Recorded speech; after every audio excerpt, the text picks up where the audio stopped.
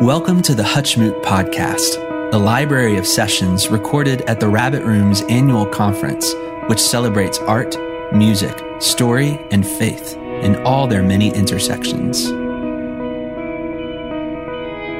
Today, we're excited to share a session led by James Paul called Imagining the New Creation from 2021's Hutchmoot Homebound.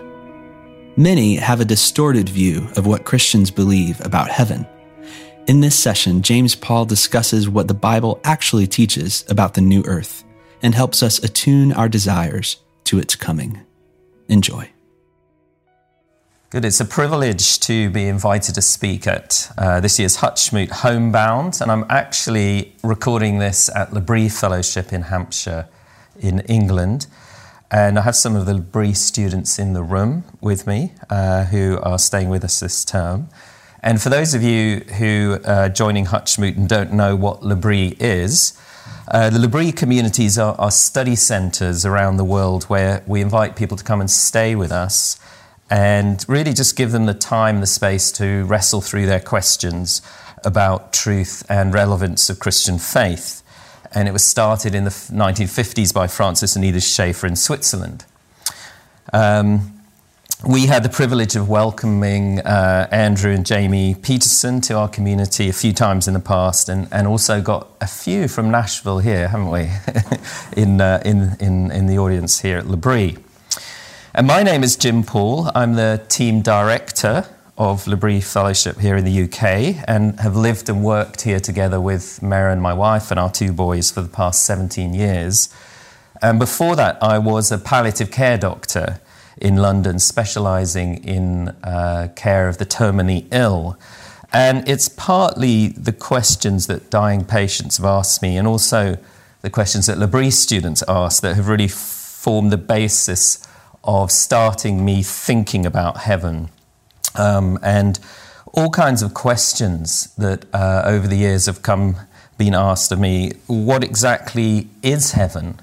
What will it be like? And where is it? And why can't science find heaven? And what does heaven have to do with our lives here on earth? And it's these kind of questions that eventually led me to write a book called What on Earth is Heaven?, which came out this year, and Rabbit Room very kindly are stocking in their store, where I try to look at those questions and try to give answers that really connect with people and the questions they're asking. And the subject of this lecture is really a spin-off from that.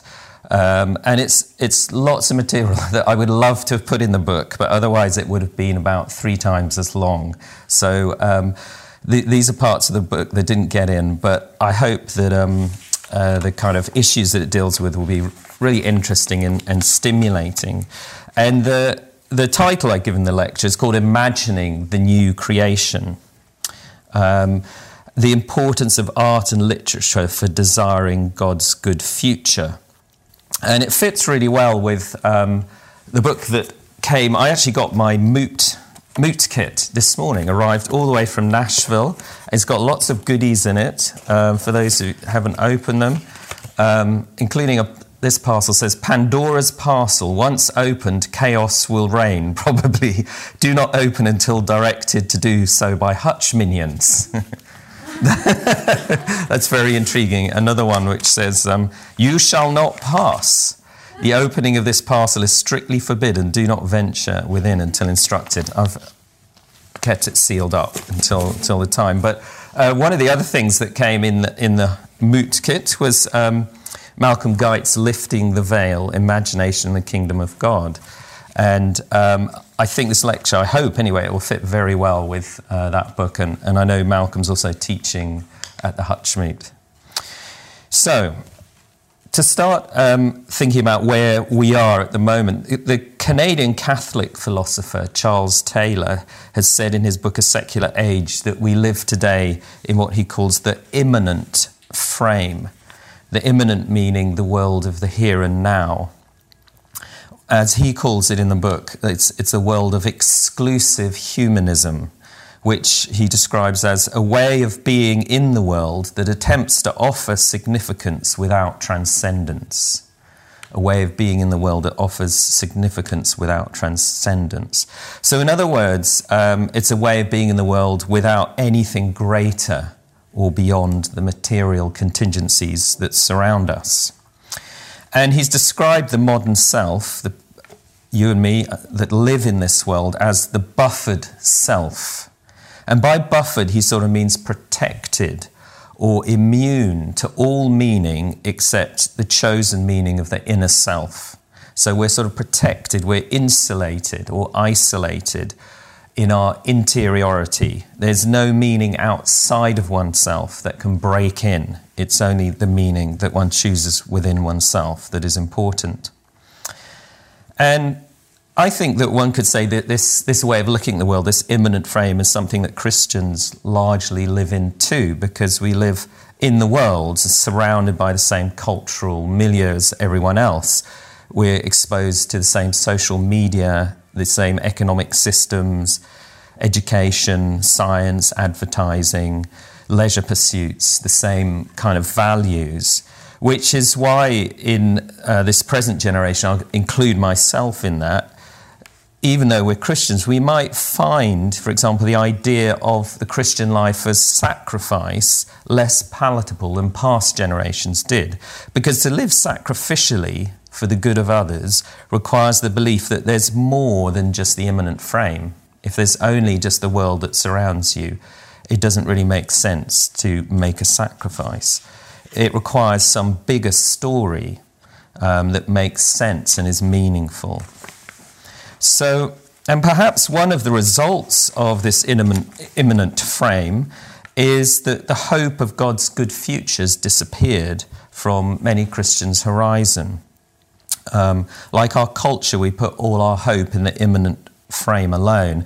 And you could, I guess, analyse, say, contemporary worship music to illustrate this and think about the way that today, I would say, probably worship songs are more likely to focus on the present emotional relationship with Jesus than on a future hope. Now, obviously, that's not totally true, but on the whole, compared to, say, the great classic hymns of the 18th and 19th century, and especially if you compare the present worship music, say, to African American spirituals, which grew out of a period of intense suffering from slavery, but express a deep longing for God's good future. However, you could also say that this sort of this focus on the immanent, even for Christians, is also a pendulum swing against a past Christianity that was so focused on a sort of otherworldly life, future to come, that it denied the goodness of the immanent world around us. A kind of Christianity which was so world-denying that it had a dualism between earthly sin now and heavenly glory to come. So the question that I want to think about is, how can we recapture a desire or a longing for God's good future which doesn't disengage us from participating in God's kingdom here and now on earth? And I'd like to start just by sharing and reading a bit from the beginning of my book about heaven, What on Earth is Heaven, to try to set out some of the question that kind of came to me. And this actually happened quite a number of years ago when I was on an aeroplane flight to Warsaw. So let me read. I was a Christian. I was going to heaven. The only problem was I didn't want to go there. This sudden realization came to me as I was waiting to take off on a flight from London to Warsaw. I don't like flying. Flying makes me nervous. I would be fine if I was flying the plane, but trusting my life to someone else I don't know is another matter. So I was sitting there imagining the plane crashing, contemplating death and what comes after death, when I suddenly realized that I didn't really want to go to heaven. I loved this life. I loved the feeling of sun on my face, the taste of olives on my tongue, the comfort of a hug, the smell of freshly washed linen. I loved walking in the English countryside. I loved the colours of spring. I loved jumping into a swimming pool on a hot day and feeling the cool water make my skin tingle. Nothing about heaven or the images of heaven I had been given excited me. Being a disembodied spirit living forever in an amorphous, shapeless future just didn't have any appeal. Floating on clouds, singing praise and worship choruses for eternity just didn't attract me. Yet this all felt so wrong. Surely, as the greatest joy and fulfillment of the Christian life, I should want to go to heaven. Looking back on that experience, I now see sort of two problems with my view of heaven back then. The first was a failure of desire. I didn't desire God's good future. I didn't want to go to heaven. I had no desire that motivated me towards what God promised for the future and to live now in the light of that future. But underlying this actually was another failure, which I hope to address in this lecture, which is a failure of the imagination. My images, my ideas of heaven were so anemic and abstract and unattractive, and in a way sort of heaven seemed so inaccessible, so unconnected to my earthly self, that they generated very little desire to be with God in his heavenly paradise. Let me just read a little bit again from What on Earth is Heaven. Of course, the idea of heaven wasn't a total blank to me before I became a Christian.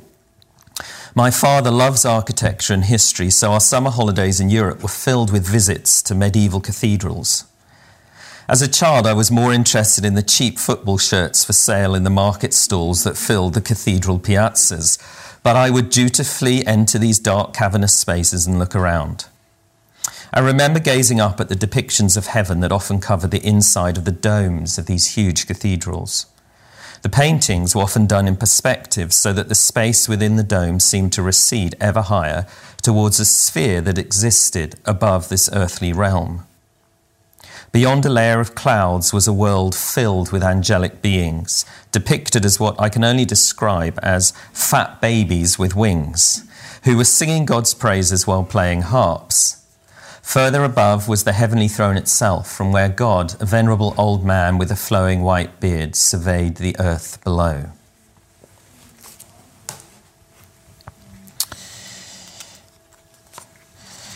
Here is a good example of that kind of cathedral painting. This is The Last Judgment by Giorgio Vasari beneath the dome of Florence Cathedral, painted in 1572 to 79. As I'm sure you can appreciate, it took him quite a long time to paint this.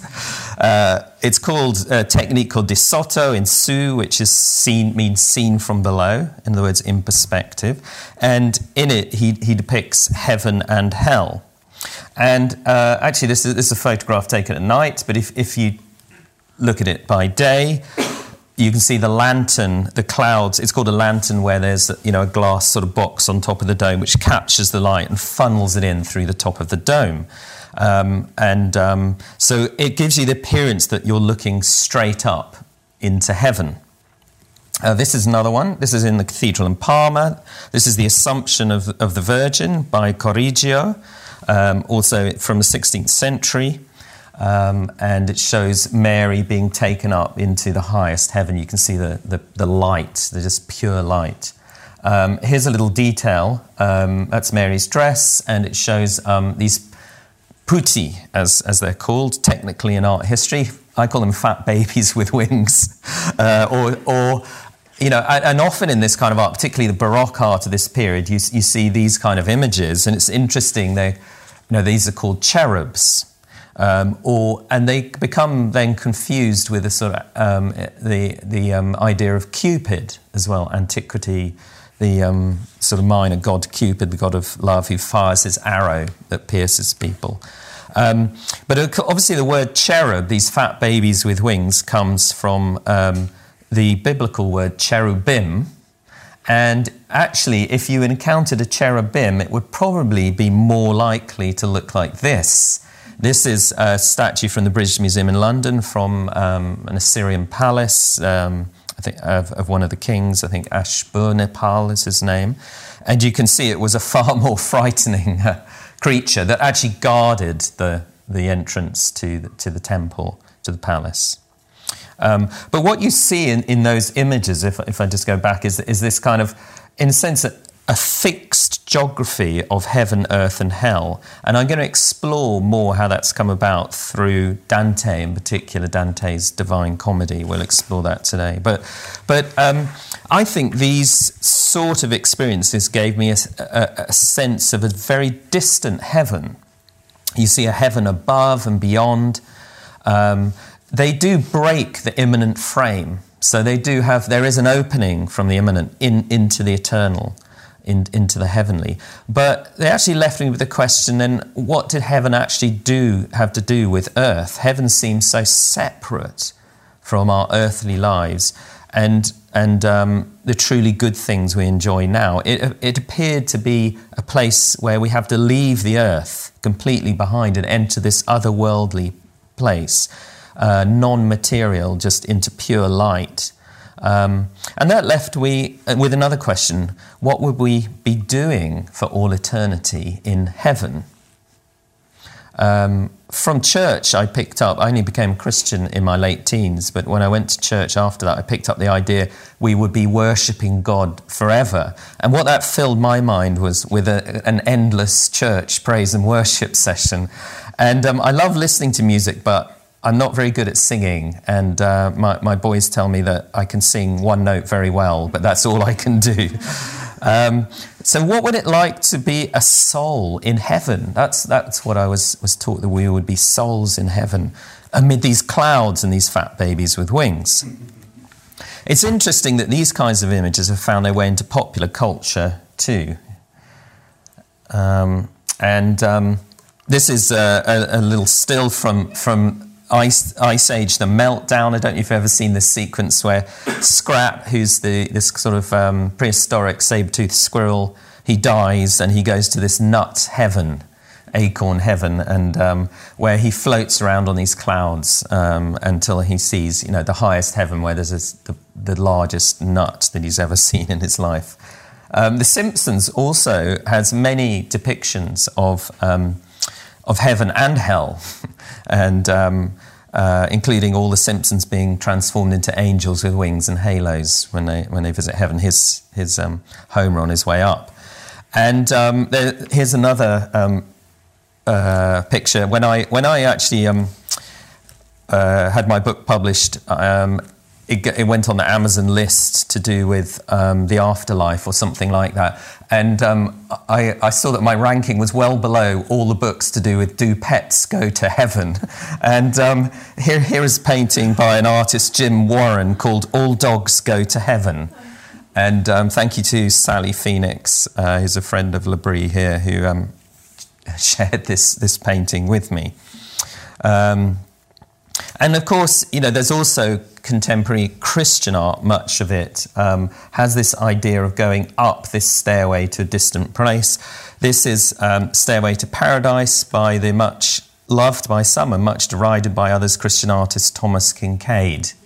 And he has a lot of depictions. Interestingly, nearly all of them empty of people, not even dogs in these ones. So what these images of heaven did to me, I think, is reinforce, in one sense, and perhaps they do the same for you, the implausibility of heaven. They're so sort of disconnected, undesirable, maybe unimaginable, that it makes a future beyond the immanent frame implausible. And it was this realization on that plane to Warsaw that drew me to pray to God, actually, to help me to understand heaven and to long for heaven, to desire heaven, and eventually write the book. And what I'd like to do in the rest of the lecture really is explore art and literature that's really helped me, and I hope it will help you, to imagine God's good future in a better way, and then to desire it in a way that actually connects and transforms the way that we live now. But before we look at art and literature, I just want to say something about the role of imagination and of desire in Christian faith. And I guess in his book, Lifting the Veil, Malcolm Guite will do that way better than I can. But I just want to say a tiny bit about it.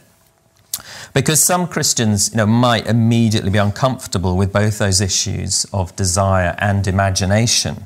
In terms of desire, some Christians might argue that Christian faith is about dying to desire and to the self, taking up one's cross, sacrificing oneself for the good of others. The Christian life is a sort of via negativa, a negative road of self-denial. And others might point to actually the problem, as I discussed it on that plane at the beginning of my book, is that actually I desire the things of this earth too much. And in terms of imagination, obviously many Christians are very wary of imagination as something that can only lead us into fantasy or even heresy and away from clear biblical fact and doctrine. So it's important here to say something about the proper use of imagination. And I think the proper use of imagination is essential if we're going to desire the good and help us break out of the grip of the immanent frame. Because if we can't imagine anything better than what's here, then we're going to get stuck in the immanent frame. Maren, my wife, said to me the other day when we were walking in the countryside here, the Christian life is not just about saying no to everything, but desiring something richer and better. And that's so true. So first, the place of desire. And I want to read to you just the beginning of C.S. Lewis's sermon, The Weight of Glory, which he gave in 1942. And just read you this because he talks about this issue of desire. This is C.S. Lewis. If you asked 20 good people today what they thought the highest of the virtues, 19 of them would reply unselfishness. But if you had asked almost any of the great Christians of old, he would have replied love. You see what has happened? A negative term has been substituted for a positive, and this is of more than philological importance. The negative idea of unselfishness carries with it the suggestion not primarily of securing good things for others, but of going without them ourselves, as if our abstinence and not their happiness was the important point. I do not think this is the Christian virtue of love. The New Testament has a lot to say about self-denial, but not about self-denial as an end in itself. We are told to deny ourselves and to take up our crosses in order that we may follow Christ. And nearly every description of what we shall ultimately find if we do so contains an appeal to desire. If there lurks in most modern minds the notion that to desire our own good and earnestly to hope for the enjoyment of it is a bad thing, I submit that this notion has crept in from Kant and the Stoics and is no part of the Christian faith. Indeed, if we consider the unblushing promises of reward and the staggering nature of the rewards promised in the Gospels, it would seem that our Lord finds our desires not too strong, but too weak. We are half-hearted creatures fooling about with drink and sex and ambition when infinite joy is offered us, like an ignorant child who wants to go on making mud pies in a slum because he cannot imagine what is meant by the offer of a holiday at the sea. We are far too easily pleased. So Lewis's point there is that most of the time our desire is not too strong but too weak, and the gospel contains unblushing promises of reward, as he says. We're like an ignorant child making mud pies in the gutter because we cannot imagine what is meant by a holiday at the sea. And note that word that's in there, imagine. That we cannot imagine what is meant by a holiday at the sea. Or in terms I used earlier, we are far too content with the immanent frame because we cannot imagine what is meant by eternity. Something like that. So Lewis is pointing to the crucial role that imagination plays in desiring the better, not just the good now. And this is exactly the point that the poet and Anglican chaplain, academic Malcolm Guite makes in a wonderful lecture that I recently came across called Imagination and Incarnation. And in this lecture, Guite explores these lines from Shakespeare's A Midsummer Night's Dream, in which, I think this is the Duke, he says, "The poet's eye, in fine frenzy rolling, doth glance from heaven to earth, and from earth to heaven. And as imagination bodies forth the form of things unknown, the poet's pen turns them into shapes and gives to airy nothing the local habitation and a name. And I was particularly struck when I heard these lines of the doth glance from heaven to earth and from earth to heaven, because of writing this book and thinking about heaven. And this line here, and in the lecture, Guy explains how the imagination can make what is universal, what is transcendent, eternal, heavenly, into what is particular and earthly and immanent. And that's the glance from heaven to earth. Do you see what I mean? It makes what is transcendent, what is beyond, understandable by making it into things of earth that we can understand. But also how the imagination also does the reverse. It can start with something earthly and particular and use that to explore heavenly things. That's the glance from earth to heaven. And in both cases, the idea is that we give shape and name to things unknown so that we know them better and love them more and want them more. And the most wonderful of all is that the incarnation, the incarnation of the second person of the Trinity, as Jesus Christ does both these things, it gives form on earth to things in heaven. So Jesus Christ is the eternal word, the eternal word of God. And yet he becomes a particular man. So the word became flesh. So the eternal becomes particular. And then also the particular then becomes eternal, because when Philip asked Jesus, show us the Father, what does Philip say? He doesn't say, let me show you, the Florentine, it wasn't painted then obviously, the dome of the Duomo in Florence. Jesus says, don't you know me, Philip? Anyone who has seen me has seen the Father.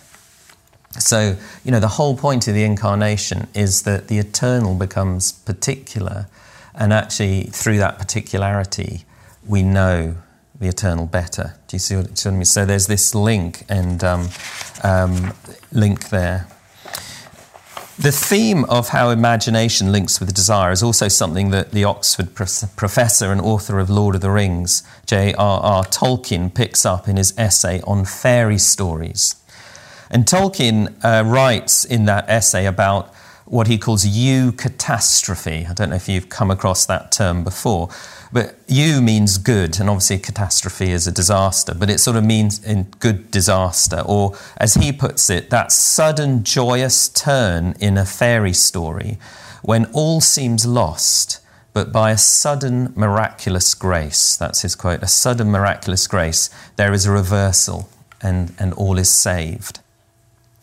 And in fairy stories, Tolkien says this idea of eucatastrophe, that everything seems to be going, wrong and the disaster, and then suddenly, a sudden miraculous grace, it's turned around. He says this is a far-off gleam or echo of Evangelium. Evangelium, the good news of the gospel. The universal final defeat isn't the end of the story. And he writes this, eucatastrophe, so this is me starting, in fairy story gives us, and then this is quoting Tolkien in that essay, a piercing glimpse of joy, of heart's desire, that for a moment passes outside the frame, rends indeed the very web of story, and lets a gleam come through. So Tolkien there is writing about how stories, the imagination, can let this gleam come through. I love the way it's interesting. He says that for a moment passes outside the frame. He wasn't thinking about the immanent frame, but he was. He didn't have that, the term that Charles Taylor uses, but that's what he's talking about. And it breaks the very web of story and lets a gleam come through. So he says this, the Gospels contain a story of a larger kind, which embraces all the essence of fairy stories. And among the marvels is the greatest and most complete conceivable eucatastrophe, by which he means the cross and the resurrection. The moment when Satan thinks he has last won by killing the Son of God, and then he has actually achieved salvation for humankind. So Tolkien sees this very strong link between imagination and truth, and then desiring the good. And I think that comes out very strongly, those of you who know The Lord of the Rings and love that story. And Francis Schaeffer, who founded the L'Abri communities, in his book, He's There and He's Not Silent, makes a similar point when he writes that modern epistemology, so modern theories of knowledge, only lead to, and this is a quote, the awful nightmare of the confusion between reality and fantasy. But how the Christian can have reality and fantasy without being threatened, he says, because God is there and has spoken into his world and to human beings. So he says the Christian should be the person, this is a quote, the Christian should be the person who is alive, whose imagination absolutely boils over, which moves, which produces something different from God's world, because God has made us to be creative. So I love that. He's that idea of our imagination boiling over. Elsewhere, he calls it the flaming imagination. Christians should have a flaming imagination because we're not afraid, actually, of disappearing into fantasy because God has spoken, and the imagination can actually lead us towards truth in the arts. I think this is what we find in the scriptures as well. An imagination that boils over. If you think of these kind of things where in the book of Job it says, God says, where were you when I laid the cornerstone of the earth, while the morning stars sang together and all the angels sang for joy? Or Isaiah writing, the mountains and hills will burst into song before you, and all the trees of the fields will clap their hands. You just think of, that's the imagination boiling over. Or the imagination that told the parable of the Good Samaritan or of the prodigal son. And I could go on and on and on. The imagination helps us glimpse what is true and real and beautiful and good, and then through glimpsing it, desiring it better in a way that changes how we live. So having thought about the importance of imagination in exciting our desire, I want now to think about what it is also we are imagining. What is God's good future that the Bible promises? Now, I've started this lecture by describing that good future as heaven, and I did that quite deliberately. And as we have seen, that's the focus of much historic and contemporary art. And here's Tree and Leaf, sorry, got my slides slightly out. That's Tolkien. The On Fairy Stories is often published in this small anthology, Tree and Leaf. So back to contemporary art that kind of visualises heaven. So here is something again that Sally Phoenix shared with me. This is by a contemporary artist called Akian Kramaric, who since the age of 9, I think, has been having visions and painting these visions of heaven. So this is quite typical of what you might find complete with, I think it's got winged horses, is that right? Winged horses and the celestial city. This is another one, picturing the New Jerusalem, the celestial city, and this idea of heaven. But as I explore in my book, I think this is a really deep misunderstanding of God's good future for planet Earth, because the Bible story doesn't move from earth to heaven, but from creation to new creation. If you think from Genesis to Revelation, it's not the story of how we move from earth to heaven, but the story of how we move from creation to new creation. And the Bible doesn't end with the destruction of the earth, but actually with heaven and earth being brought together in one joyful reality. And that's what John sees in his vision at the end of Revelation, the city of God coming out of heaven to be on earth, and God saying, now my dwelling is with my people. So what I try to do in the book is work with this idea of heaven as less being this sort of place up there, somewhere in the clouds or somewhere out in the universe, but more the idea of it's the dimension where God's will is done. And that's the kind of definition I try to work with. Somehow heaven is the deepest reality, because it's the place where God's will is done. And that's why the biblical imagery most commonly has the idea of that's where God's throne is, because where a king is or a queen, that's where their throne is, that's where they rule from, and it's where their will is done. And then it goes out from there into their kingdom. So I work with this idea of heaven as being, it's the dimension of reality where God's will is done. And the story of the Bible then, when you begin to think about it, is actually the story of these dimensions of heaven and earth. So the earthly dimensions that God makes, and heaven, the dimension of his rule.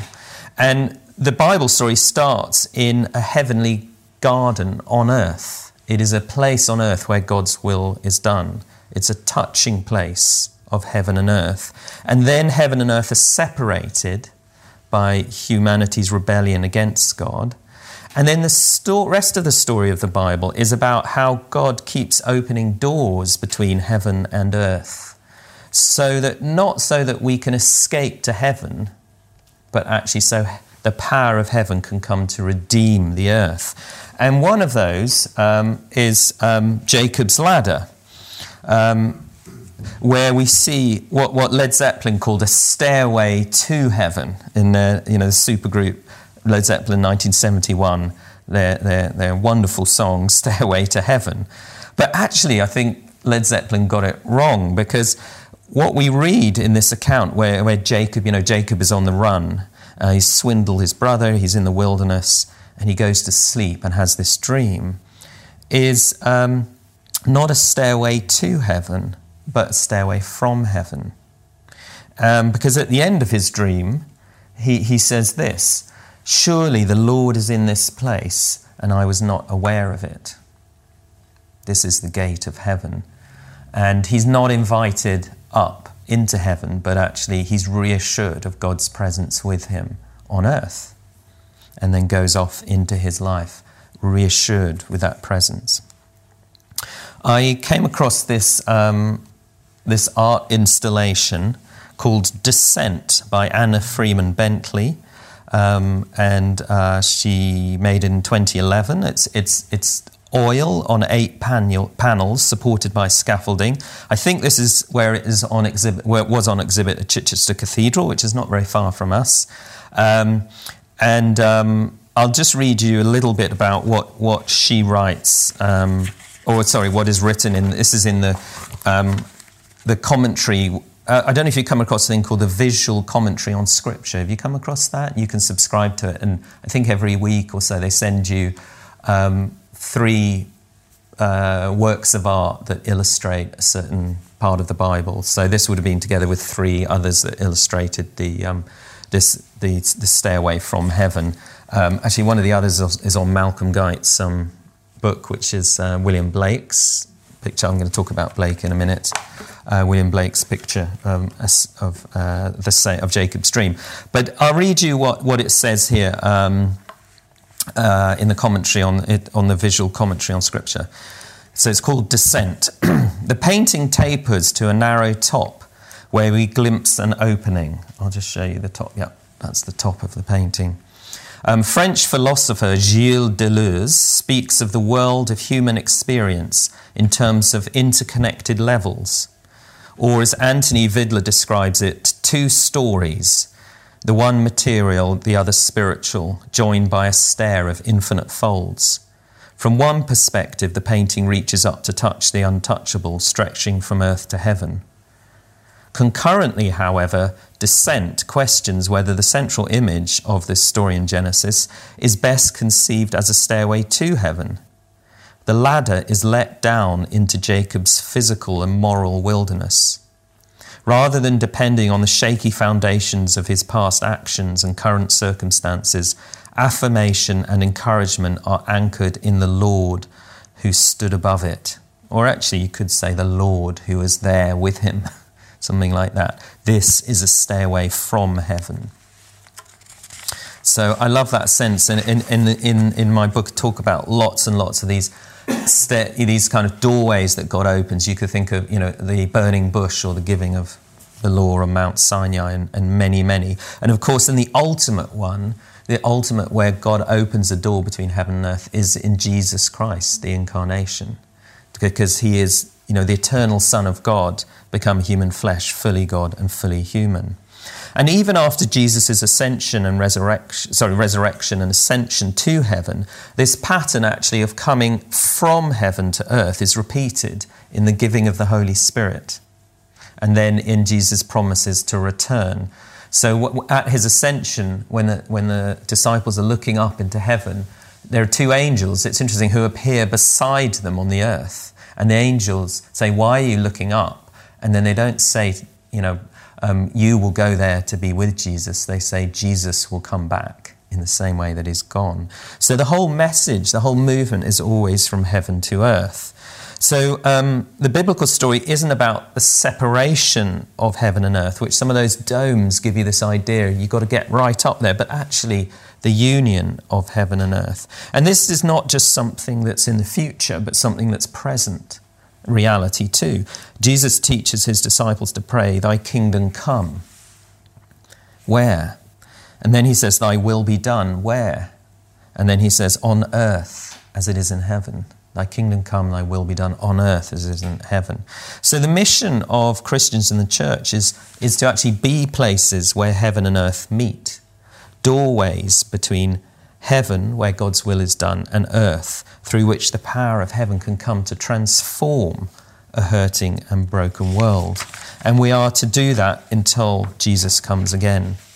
So I think what our imagination is there to help us desire is not a far-off, distant, immaterial future heaven where we are souls floating in clouds, but actually to desire the new creation. That's what we should say, I'm desiring the new creation. And actually to see heaven breaking through into a broken and hurting world. We're looking for hints or rumours of another country beyond the imminent frame, or for a gleam that comes through, as Tolkien puts it, a bigger story that gives shape to this mortal coil. What might it look like for the temporal to be clothed in glory, not nullified by glory? There's a beautiful passage in Marilyn Robinson's book Gilead, and some of you know that and probably love that book, where it's a story of the Reverend John Ames, who's coming to the end of his life. He's been a pastor all his life, and he's dying, and he remarried after his first wife died very late in life and has a young son, and he writes these letters to his son. And this is what he says, what we're looking for. The possibility of an existence beyond this one, by which I mean a reality embracing this one, but exceeding it. The way, for example, this world embraces and exceeds Soapy's understanding of it. Soapy is their cat, by the way, who he talks about often. And I love those two words. We're looking for something that embraces but exceeds, not something that denies and nullifies, or something which, just focuses on the imminent, but it embraces but exceeds. And art and literature are a wonderful doorway through which this gleam that embraces yet exceeds can pass. I love in Doug McKelvey's Every Moment Holy, which Rabbit Room publish, there's a liturgy for an artist before taking the stage. And this is what it says. Let my brief service be like the opening of a window through which the breezes of a far country might blow, stirring eternal longings of life. I like that. So that's the prayer before an artist takes the stage, that they would open this window or this door through which a rumour of heaven, a gleam would come through. And I'd love here just to share some photographs with you which I think do this. And these are taken by a friend of mine and a friend of L'Abri, Kurt Simonson, who's an associate professor of photography at the Biola University in California. And he's done a series of photographs called A Thin Silence, which he actually took at the L'Abri communities in the UK and Sweden. And I'll read you what he writes about this, as well as just show you some of the photographs. So this is one, I think, from the Swedish L'Abri. There is a story in the Hebrew Scriptures about expecting God to be revealed in a dramatic gesture, like an earthquake or a fire, but instead finding that God reveals himself in a low whisper, a thin silence. This is the lesson of L'Abri. Those of us who come here might be hoping for a grand revelation. I'll just show you another one. Those of us who come here might be hoping for a grand revelation about modern life or redemption from personal demons. But instead, we find God in the beauty of the little things like chores, shared meals, and even the movement of light across a table. Some of you that have been to the English Library may recognise the bathroom up on the first floor, the tiles and the light that comes through. And here's a final one taken from our chapel. I love these images that Kurt has made because they exemplify everyday objects and also, in a sense, the ordinary, maybe even the dirty that you don't look at, the broken tiles in the bathroom. But there's something that comes through. And I call this embracing yet exceeding idea transfiguration. In the Bible, the transfiguration is an event told in the Gospels where the three disciples, Peter, James and John, see the ordinary Jesus transfigured. And I'll just read a little bit about that. From my book. He said, in the New Testament, there's an occasion when three of Jesus' disciples experienced something of reality that they could not normally see. Jesus took Peter, James, and John up a high mountain where they saw Jesus transfigured in his glory. His face shone like the sun, and his clothes became as white as light, as Matthew says. One moment, the three disciples saw the visible Jesus they knew from their everyday earthly lives, the Jesus who was dressed in coarsely woven, dull-coloured, dust-covered clothes. The next moment, the invisible had been made visible, and they saw Jesus revealed as the Christ, the radiant King of glory.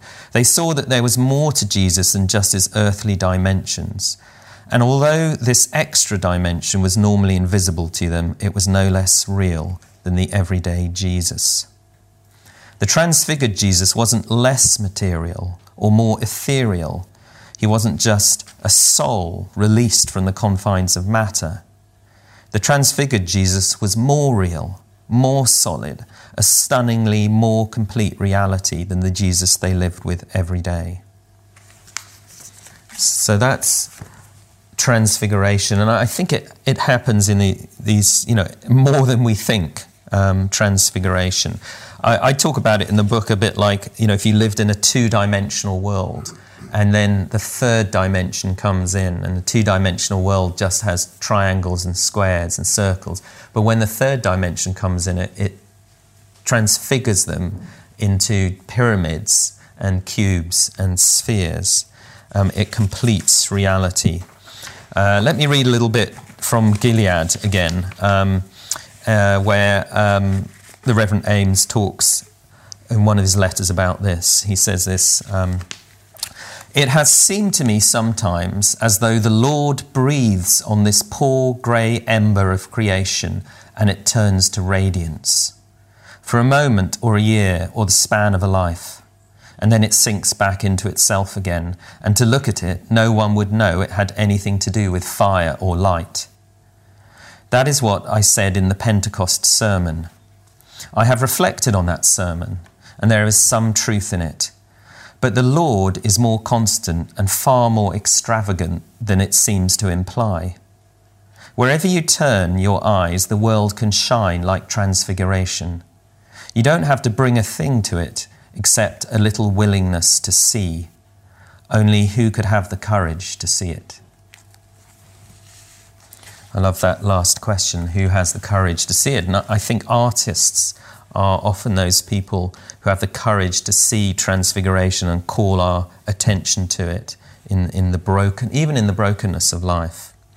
Another writer that I really love and enjoy just reading this past year is Elizabeth Goudge. I don't know if any of you know Elizabeth Goudge.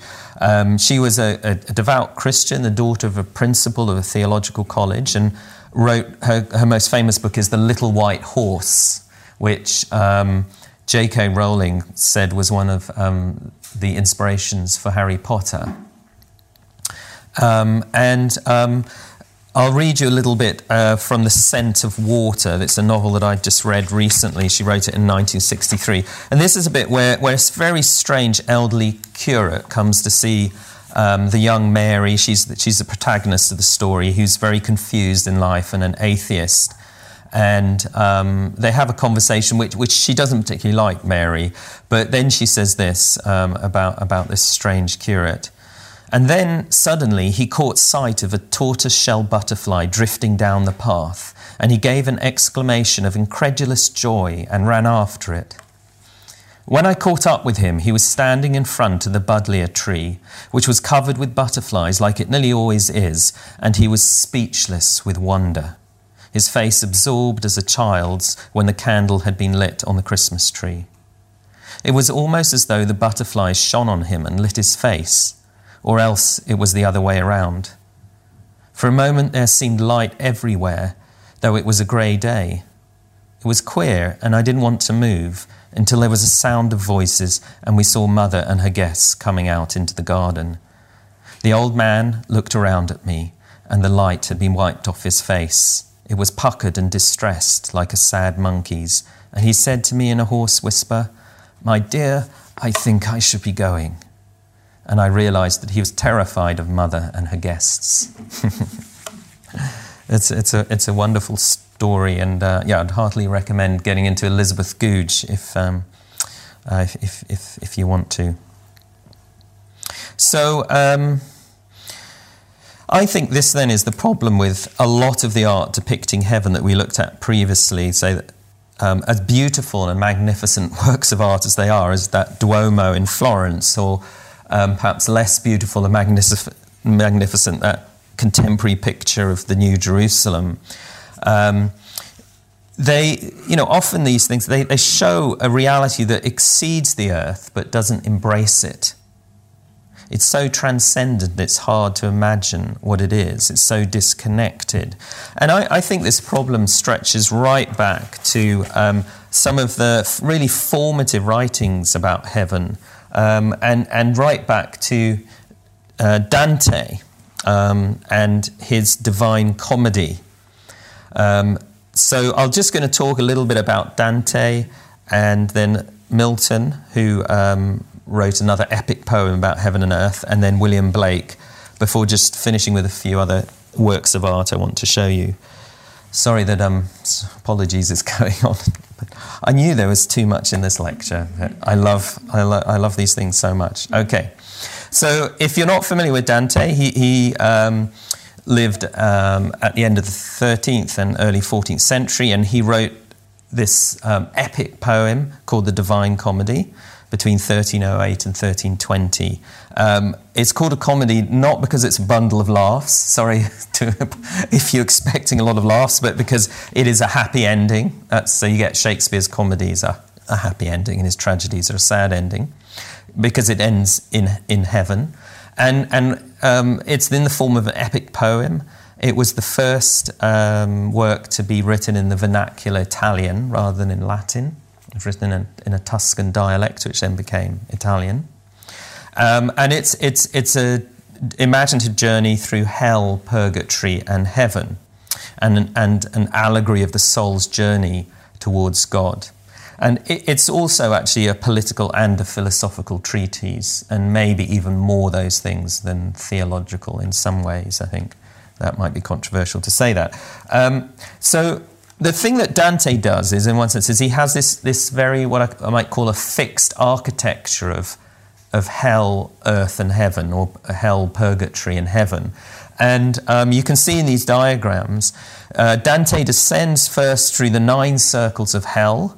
Each level is given to a specific and graphically described punishment for those who have committed specific sins. For example, Circle 7 is where the violent are forced to drown in boiling blood, and if they surface, are shot with arrows by centaurs who watch over them. Dante then ascends the mountain of purgatory, before eventually reaching Paradiso, heaven, again made up of 9 celestial spheres, corresponding to the Moon, Mercury, Venus, the Sun, Mars, Jupiter, Saturn, the sphere of the fixed stars, the sphere of the prime mover. So if you know any Greek philosophy, you will know that idea in Aquinas, and topped all by what is termed the Empyrean, which is where God dwells himself in the highest heaven. So I hope in these pictures you can see a little bit of that, these all different levels. And so there's this very sort of clear geography of hell, heaven, purgatory and heaven. Now Dante's vision is beautiful, and his poetry is masterful, and it truly is one of the greatest poetic works ever written. It's full of splendor and of light, but it's also in a way very much a Platonic vision in the Platonic Plato tradition. It's the divine is abstract and impersonal, and I'll just read you. This is a little bit from. There are 33 cantos or chapters to do with heaven, and this is a little bit from Canto 32. He says, "Let's direct our eyes to where the primal love resounds in silent light, so that your intellect may enter, insofar as it's allowed, his mighty fire." That gives you, it's beautiful poetry. And then I'll read you one more excerpt. This is from the last canto, 33. So he's reaching the highest heaven. Actually, when he gets there, because he's writing in the Catholic tradition, it's where Mary dwells. And in fact, Jesus and God are never glimpsed other than in this light. And he looks at that light, and this is what he says. Here we go. In this slide as well, this is Gustave Doré's illustration of Dante's Divine Comedy from actually the 19th century, but it became very, very popular in France at the time, and has really also informed the Christian imagination. You probably recognise that. So this is looking up. You can see again that idea, looking up into the highest heaven. So let me read this. This is in the translation by Clive James, actually the Australian poet and journalist, writer. "I think that by the sharpness that I suffered from the force of that ray's vividness, the chance was high my eyesight, had it been turned from that course, would have been dazzled. Such indeed was why I dared, I now recall, to face the light straight on, so long that all my sight was spent upon it. In its depths I saw packed tight, bound in one book of love, all that is sent abroad through the universe as leaves torn out and scattered. Single separate things, and any kind of quality that cleaves to then and enters, and whatever brings a partial framework to some area of all that multiplicity. But here, all things and links that ever were and are were fused together, so that they might appear to me as one pure light. I know I saw the universal form of this intact complexity, because my joy, the more I tell of it, expands to mark the act of speaking." So that's quite wordy. You probably want to read that again. But you see the way he's thinking about, the highest heaven. It's this point, it's beautiful description in a way, but it's also this point where he experiences the universal form of this intact complexity. So it's very, Aristotelian, Platonic, this idea of the universal form and that brings together the many in the one, and that's something he's interested in. And Dante's poems, so again written in the 1300s, early 1300s, became the key text for the medieval imagination of heaven, hell and purgatory, and influenced these paintings that we've already looked at. This is one on the left-hand side here. They're called doom paintings, paintings of judgment. This is at St Thomas's Church in Salisbury, painted in 1470, and it's a depiction again of judgment, and a sort of heaven at the top, and then people going into hell. And the hell, you can't see it on that picture, but here's another one from Fra Angelico, the Last Judgment, and you can see the people in hell being subject to various tortures depending on their sins in this life. Okay, so that's a bit about Dante, this very fixed structure became very powerful in the imagination. And then later on, 300 years later, John Milton, the Protestant poet, wrote an epic poem of heaven and hell called Paradise Lost. And written in blank verse, it's one of the greatest works of English literature, and tells the story of the war in heaven and the fall of Lucifer from his angelic position to hell, and then his temptation of Adam and Eve, and their eventual expulsion from Eden. It's why it's called Paradise Lost. And it famously starts like this: of man's first disobedience and the fruit of that forbidden tree, whose mortal taste wrought death into the world, and all our woe with loss of Eden, till one greater man restore us and regain the blissful seat. So like Dante's work, it's a masterpiece, and the very sound and the rhythm of the words. I was reading something written by Philip Pullman, who wrote his Dark Materials. He talked about as a child not understanding really almost a word of it, just the rhythm of the words and the sound of them captured his imagination. And the Romantic poet, then in a couple, 150 years later, William Blake, what he pointed out about John Milton is that Satan gets all the best scenes and all the best lines. Hell is this place full of passion and power and visceral physicality, and Satan a kind of tragic hero, whereas heaven becomes this sort of tame, passionless world, and God a bit like a despotic bully. I'll read you just another bit, and this is, you'll recognise this quote. This is where when Lucifer is thrown for the first time into hell, he says this: farewell, happy fields where joy forever dwells. Hail horrors, hail infernal world, and thou, profoundest hell, receive thy new possessor. One who brings a mind not to be changed by place or time. The mind is its own place, and in itself can make a heaven of hell, a hell of heaven. What matter where, if I be still the same, and what I should be, all but less than he whom thunder hath made greater? Here at least we shall be free. The Almighty hath not built here for his envy, will not drive us hence. Here we may reign secure, and in my choice to reign is worth ambition, though in hell. Better to reign in hell than to serve in heaven. So, he's this sort of a tragic hero, and, God's this bully who only rules by his thunder or something like that. I mean, this obviously that's Satan talking, and I think the assessment is very unfair, but Philip Pullman, the New Atheist, based his Dark Materials, that the word his Dark Materials is actually from Milton's Paradise Lost. So, and William Blake, who was this Romantic poet in the 18th, 19th century, spanned that time, he wrote this: the reason Milton wrote in fetters when he wrote of angels and God, and at liberty when he wrote of devils and hell, is because he was a true poet and of the devil's party without knowing it. So what Blake was saying is that, if you're a real poet and you're full of desires, your sort of hell is your place.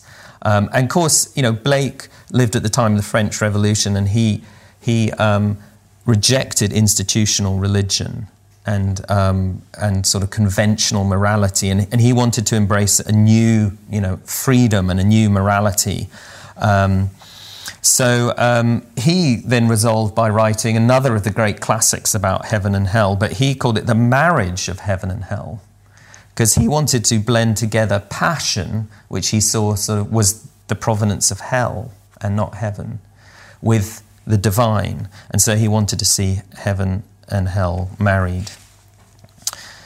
Okay, but I think we've already seen from Lewis, when I read In the Weight of Glory, that actually passion doesn't belong in hell, that actually desire is what right desire leads us into heaven. And Lewis explains in that, as I said, how our desires properly direct us, the desire for the good.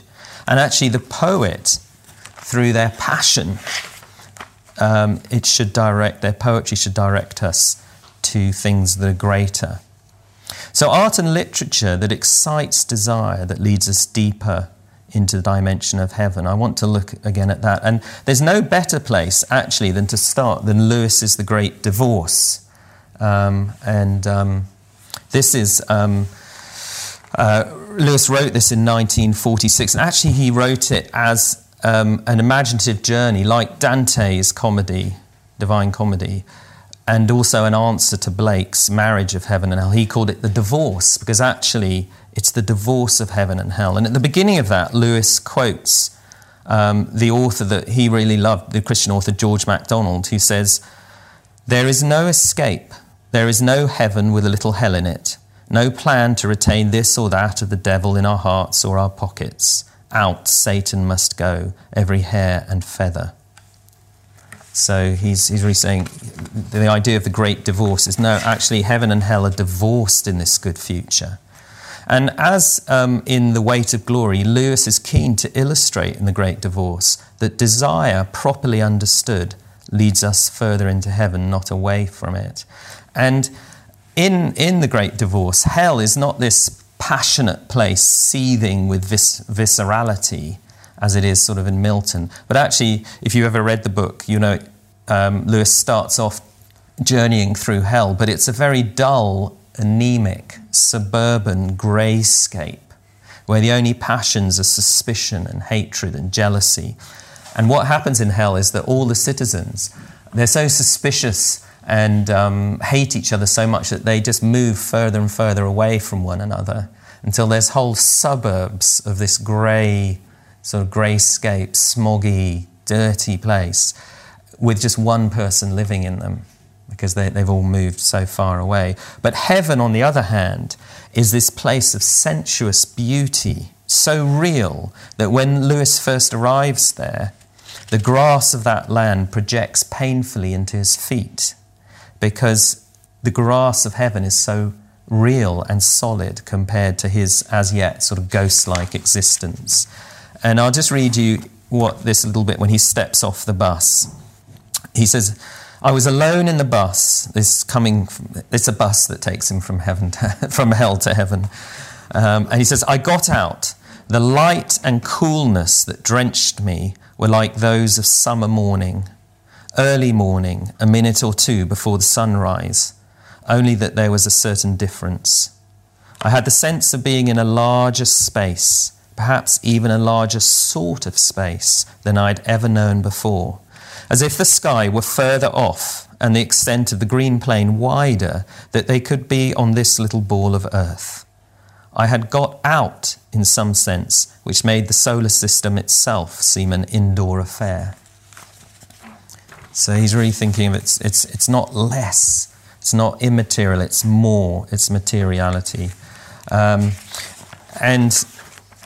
I'm going way over time, so I'm just going to skip a little bit, talking more about how desire, he sees desire leading us deeper into heaven. And of course, another great example, I think, of Lewis's writing, which allows this gleam to come through that shows us the real sort of visceral glory of heaven, is found in The Last Battle.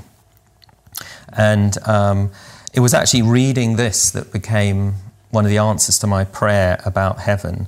And what I loved is that when the characters at the end of that book go through a door, they into what you could call heaven. It's not some sort of ethereal cloud world, but suddenly they realise that this is the real Narnia that they've got through to. And then the Lord Diggory says all of the old Narnia that mattered, all the dear creatures, have been drawn into the real Narnia through the door. And so everything that was good and true and beautiful in the old Narnia is there. And then he says, only more its real self. I love that phrase, only more its real self. I love this little bit again from Marilyn Robinson's Gilead, just to read again, where they pick up this theme, because it's so profound as to what the new creation will be like, not this amorphous, cloudscape, but something that's more real. And this is where the dying pastor John Ames is sitting on a porch with his lifelong friend, who's also a pastor, Borton. And Ames writes this: Borton says he has more ideas about heaven every day. He said, mainly, I just think about the splendours of the world and multiply by 2.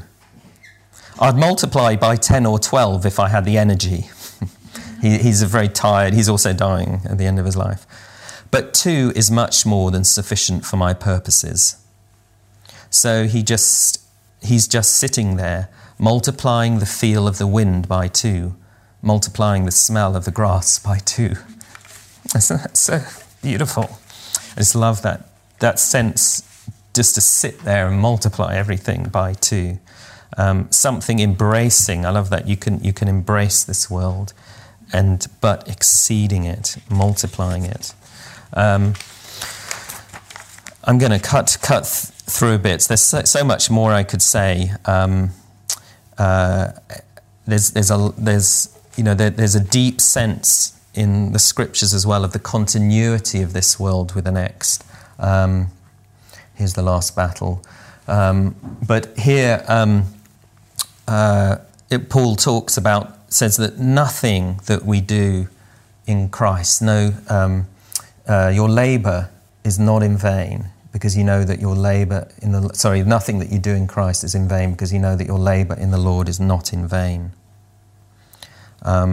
There's a sense of which the continuity between this world and the next. And of course, one of the greatest imaginative works, if you ever, which is sort of talking about this continuity, is Tolkien's wonderful short story, Leaf by Niggle.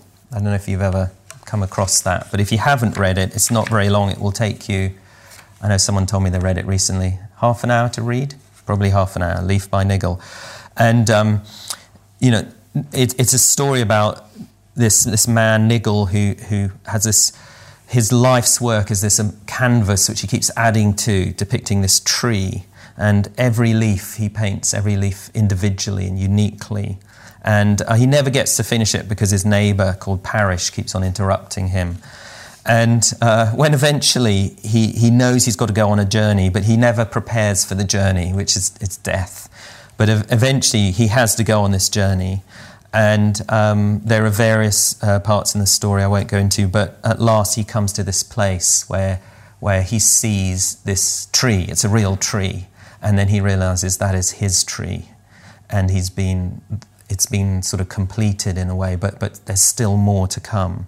And actually it's glorified. And then Parish comes along, who's also died a little time after him. And they suddenly realise that if they had cooperated in this life, Parish is this neighbour who's always sort of bothering him because he's a bit sickly, but Parish loves gardening.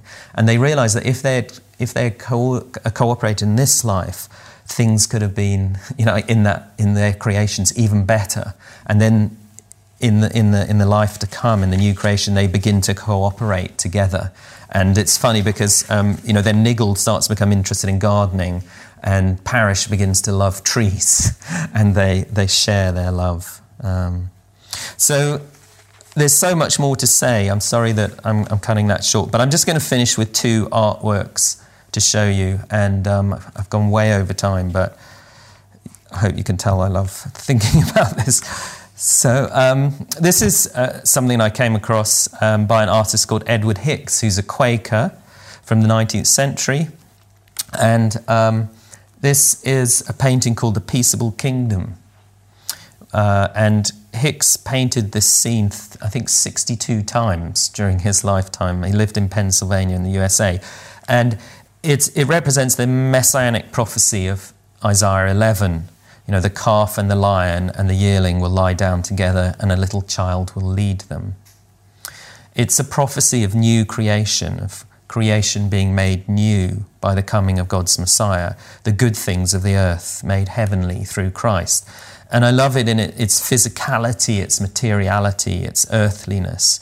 It captures that sense of the new creation as being a place of heaven and earth combined. It's not the heaven and hell of Blake, it's heaven and earth. All the good things of the earth are there, only more their real selves. But it also has a real connection with the present. And I love that on the background in the left-hand side, you can see a meeting between the First Nations people of America, I think the Lenape tribe, and William Penn, which was a real meeting in 1681 when they signed a treaty of perpetual friendship. And Hicks was very struck by this. And he thought that this treaty was putting into practice the kingdom of heaven now on earth, putting into practice the yet to come now. Obviously, history went on, and probably sadly those treaties haven't been kept. But Hicks put that there as this idea of actually earthly lives transfigured by the gleam of heaven. And then the last picture I want to share is Andrei Rublev, the Russian artist. This is an icon from the 15th century that he painted. And in a way, I call this the highest heaven. I'll tell you why in 1 second. But this icon has got two names, actually. And one is called the Hospitality of Abraham, because it depicts the three angels that visited Abraham at the tree of Mamre in Genesis 18. And Abraham invites them in and prepares a meal for them. And here they are sitting around the table. But the icon is actually also called the Trinity. And I think there's good evidence that Rublev intended it to be about the Trinity, because the three angels bear symbolic reference to the Father, the Son, and the Holy Spirit in iconography. And the most remarkable thing of this icon is that the three angels sit in a circle, the centre of which is a table with a cup and a calf's head, which are reminders of Jesus' death on the cross, but also of the Eucharist, the Holy Communion. And if you look at it, you see that the nearest edge of the table that faces you as you look at this painting is empty. And people have suggested that the idea is that the icon invites you, the viewer, to join the angels and sit at the table to complete the circle through the cup of Jesus' sacrifice. In other words, it's an invitation to join the Trinity at the wedding supper of the Lamb, to, as Peter says in 2 Peter 1:4, to participate in the divine nature. And the reason I call this the highest heaven is actually because in those, the images of Dante that we read about, the complexity and then the universal form, or in the Florence dome, the very centre of things, in one sense is just empty. And actually, the thing that the new creation is not just the earth brought together with heaven and the earth redeemed. It's not just having bodies and being resurrected. And we could look at Stanley Spencer's wonderful painting, The Resurrection of in the churchyard in Crookham, which I haven't got time to show you, but is amazing. It's not just resurrected bodies and being with one another, but actually, right in the highest heaven is the eternal joy of being invited into relationship with the Trinity, being invited to sit at the table. And what will that be like? I'll just finish with a little bit from my book. In our earthly lives now, our experience of God is incomplete. But even if we are Christians and mini temples where the Holy Spirit dwells on earth, our relationship with God is not yet fully what it will be when Jesus comes again. Even though those who receive God's gift of the Holy Spirit have already become a part of the new creation, the fullness of that new creation will not be realized until Jesus returns. Now we know the joy of being with God through a glass darkly, as if we're looking at him through a grimy, dirt-covered window. But when Jesus comes again, we'll be with God face to face. That's why the Apostle John, in his vision of the new creation, did not see a temple in the holy city. A building would only separate us from God's presence.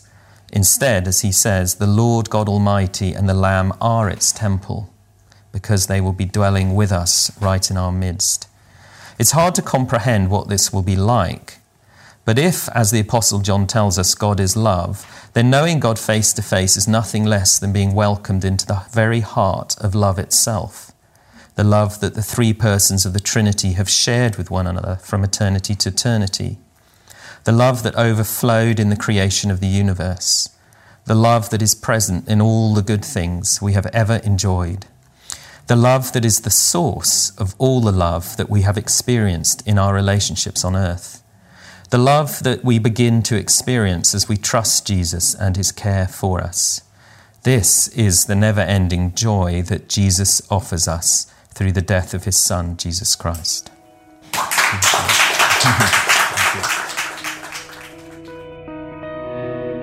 If you're wondering what in the world a Hutchmoot is, you are not alone.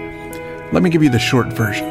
Hutchmoot is an annual arts conference hosted by the Rabbit Room in which we gather people together around art, music, story, and faith.